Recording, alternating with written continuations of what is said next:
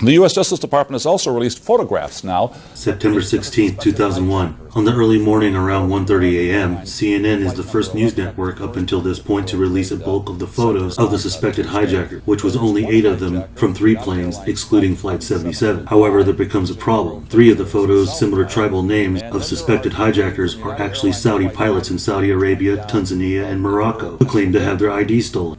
Saeed al-Ghamdi, pilot from Tanzania, was alive and his photo displayed as being thought of as the official Saeed al-Ghamdi who did live in Florida and hijacked Flight 93. The photo of Abdulaziz al-Mari, who's officially thought to be the same suspect with Mohammed Atta on the Portland Main Airport security video, is actually Abdul Rahman al-Mari, a Saudi pilot, and had also lived in Florida right up until before 9/11, after moving back to Saudi Arabia, where he was alive and revealed himself on September 21, 2001 with CNN's Susan Candiati. My pictures were all over the world.